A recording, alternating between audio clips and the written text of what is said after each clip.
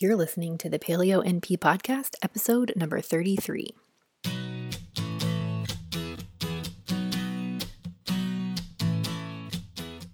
Welcome to the Paleo NP Podcast. I'm Martha, a family nurse practitioner and creator of MarthaFlorence.com. I live in Anchorage, Alaska with my boyfriend and fur children. I'm here to share my take on integrative health, nutrition, and fitness, answer your questions, and talk with health and wellness experts. You can submit your questions at MarthaFlorence.com. Enjoy this week's episode. Remember that the materials and content within this podcast are intended as general information only and are not to be considered a substitute for professional medical advice, diagnosis, or treatment. Head on over to the shop page, that's marthaflorence.com/shop, or you can find the link in the show notes where you can find products and services that I've tested and love. And when you shop through me, you not only directly help to support this show so I can continue to provide great content for free, but you can also have the peace of mind to know that I've done the work to find the best options out there for those who are looking to improve their health from both the inside out and the outside in. Get started optimizing your health now. That's marthaflorence.com/shop. Also, if you are listening to this episode when it releases live at the end of December in 2018, you have just a few more days to sign up for the Find Your Perfect Diet course. You can learn more at marthaflorence.com/findyourperfectdiet. That's all one word, or find the link via the show notes at marthaflorence.com/33. Now is the time to stop following other people's rules about food and start making your own. So a few weeks ago, I wrote a blog post about whether or not coffee was dehydrating and bad for your hormones. I'll be sure to link to that in the show notes because I'm not really going to talk about those specific things very much today, but the short version is that it's not dehydrating in moderate amounts, and in some individuals, it may mask HPA, that's hypothalamic pituitary adrenal axis dysregulation, which is what we call adrenal fatigue, or what we used to call adrenal fatigue. So it might mask that or make it worse, but in most people, it's safe and probably even beneficial, especially for athletic performance. Back in July, there was an article in the New York Times, which I will also link to in the show notes, that reported coffee drinkers may live longer. Now, you might be familiar with studies in the past that have linked coffee drinking to a lower risk of death, but this article examined a study in the Journal of the American Medical Association, which I'll also link to, which found that drinking coffee is associated with a longer lifespan and lower rates of what's called all-cause mortality. So that means the risk of dying from all causes. But the really interesting part about this article was that it found specifically that the risk of death from cardiovascular disease and cancer, which are two of the top 5 causes of death in the US, was actually lower in coffee drinkers. This study looked at almost 500,000 men and women. It looked at their coffee consumption, whether or not they had genetic variants that affect caffeine metabolism, because some people are slower to metabolize caffeine than others. And they found that people who drank at least 1 cup of coffee per day have a 6% lower risk of death than those who drink less than 1 cup of coffee per day. People who consumed 8 or more cups a day, which seems like a lot of coffee to me, though these probably weren't huge cups, maybe more like your average 10 or 12 ounce mug. So people who consumed 8 or more cups of coffee had a 14% lower risk of death. First of all, if you don't already drink 8 cups of coffee a day, please don't use this as justification to start doing that in order to lower your risk of death. I know that if I drank that much coffee, I'd probably never go to sleep and my heart would probably beat itself right out of my chest. So please use good judgment here. Also, this was an observational study, so that means that it doesn't prove that coffee consumption causes a lower risk of death, but it shows an association between coffee consumption and a longer life. As far as I can tell with this study, there wasn't any adjustment for socioeconomic factors. So you could potentially argue that if you can afford to drink 8 cups of coffee a day, you might have more money and better access to healthcare, food, or other services that would contribute to a longer lifespan. So we can't say that coffee is the only contributor here, but this study does show that there is an association between coffee consumption and lower risk of death. In 2017, there was another study that looked at a very ethnically diverse group of people in Hawaii and Los Angeles and reported a link between daily coffee intake and a reduced risk from death from all causes, which includes heart disease, cancer, stroke, diabetes, kidney disease, and respiratory disease. So these folks had less of a risk of dying for any reason compared to people who rarely or never drank coffee. This study found that people who drank 1 cup of coffee per day have a 12% lower risk of death, and people who drink 3 cups of coffee per day have an 18% lower risk of death. This study was actually really interesting because they found that the results were the same whether it was caffeinated or decaf coffee, which means that it's not likely the caffeine itself that provides these health benefits. So coffee has tons of polyphenols and antioxidants, and those are likely mostly responsible for many of these reductions in mortality. A study done in 2014, which was a meta-analysis of 20 other previously published studies on coffee, also found that coffee consumption is associated with a decrease in overall risk of mortality. So based on the research, it appears that drinking coffee leads to a longer life. So why does coffee consumption correlate with living longer? First of all, in terms of cardiovascular health, one meta-analysis of about 36 studies found that there was a strong positive association between coffee consumption and decreased risk of cardiovascular disease. The lowest risk was in people who drank 3 to 5 cups per day. And that heavy coffee consumption does not correlate with an elevated risk of cardiovascular disease, even though you'd think that people who drank a lot of coffee would be having pretty significant heart palpitations and be incredibly jittery. That actually doesn't correlate with an elevated risk of cardiovascular disease. Coffee consumption has also been associated with a lower risk of stroke. People who drink at least 1 cup a day have a 20% lower risk of stroke than people who rarely or irregularly drink coffee. It's also linked to a higher HDL cholesterol and a lower LDL cholesterol. And I realize that lower LDL is not something that directly correlates to cardiovascular health, but it does play a role.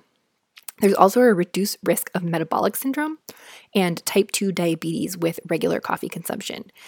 As I mentioned before, coffee has a lot of polyphenols in it, which act as antioxidants. So coffee also has been shown to decrease inflammation, and a lot of cardiovascular disease and other chronic illnesses are a result of inflammation and oxidative damage.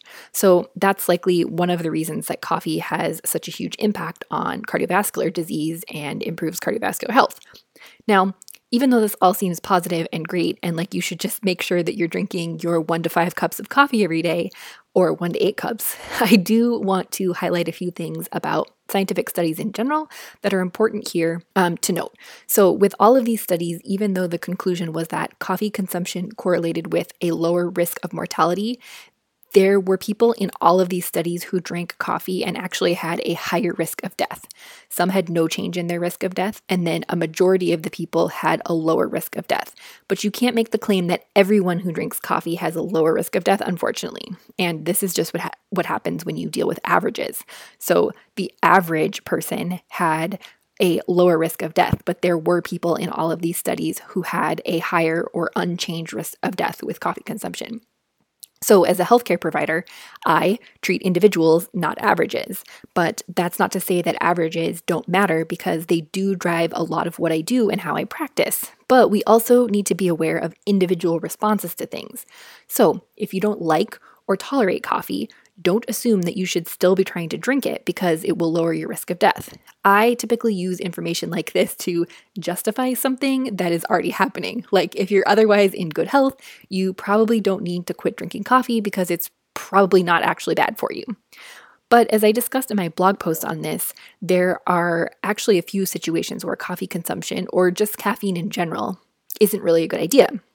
Individual responses to caffeine depend on things like genetics, which I mentioned earlier, but also on your hormone status, specifically your adrenals. So if you're stressed, if you're sleep deprived and having trouble falling asleep or staying asleep, if you have that huge energy crash in the afternoon, or if you're dealing with a chronic illness, coffee, at least caffeinated coffee, probably is a terrible idea for you.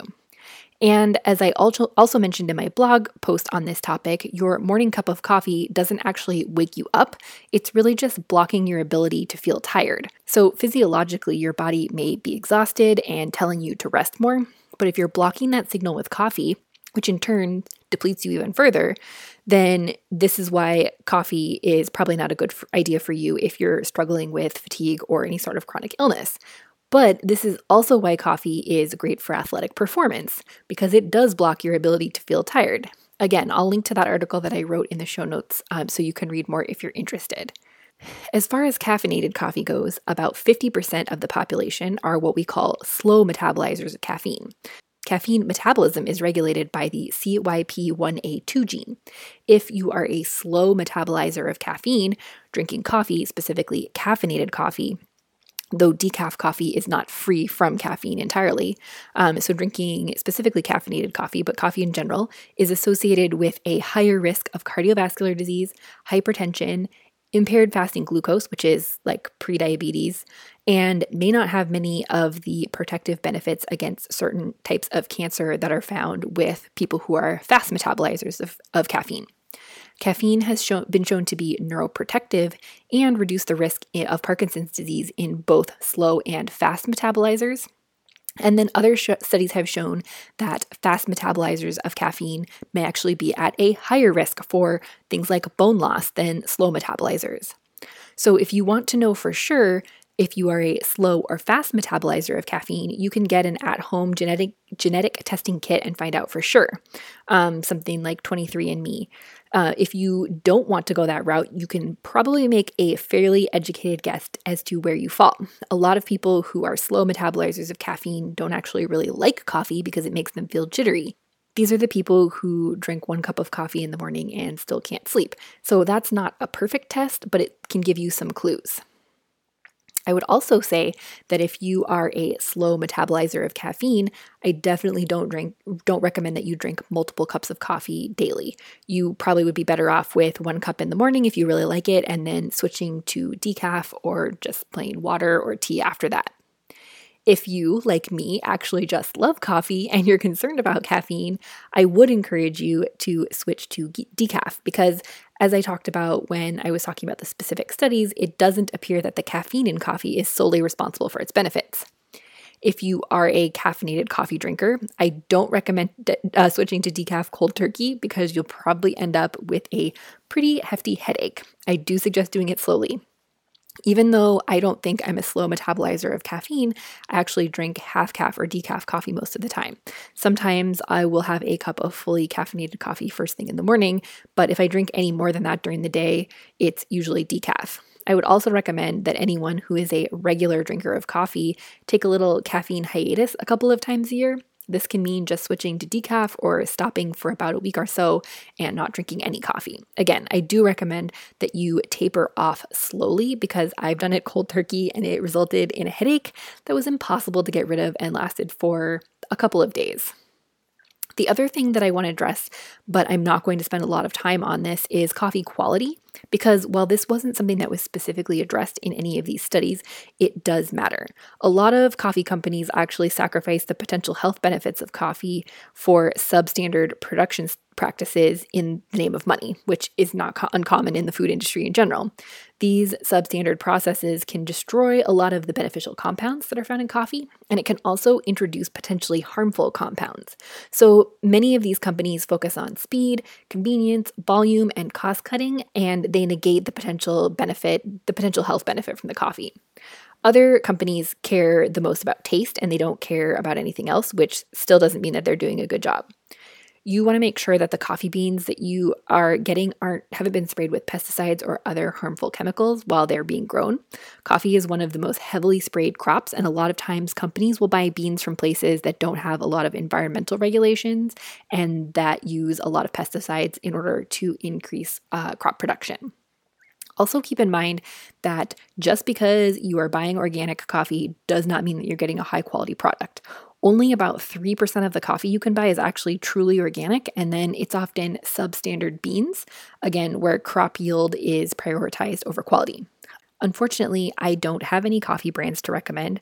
I drink one that is roasted by a local roaster in Anchorage, Alaska, which is not organic, but I do like that their decaf option is the Swiss water process, which doesn't use gross solvents, and that's the problem with decaf coffee is the solvents that they use to decaffeinate the coffee might actually be worse than the caffeine in some cases. So you want to make sure if you are drinking decaf that you're looking for Swiss water processed decaf coffee that doesn't use any harmful solvents. And again, I apologize that I don't have any good brands to recommend. Doing research in that area is kind of tricky because you don't get the information that you want from the companies. Like you don't know if their crops are actually organic. So I do recommend doing some research and seeing what you can find. And if anybody has a great coffee brand to recommend to me, let me know. And I will do some research myself and update the show notes if I find anything.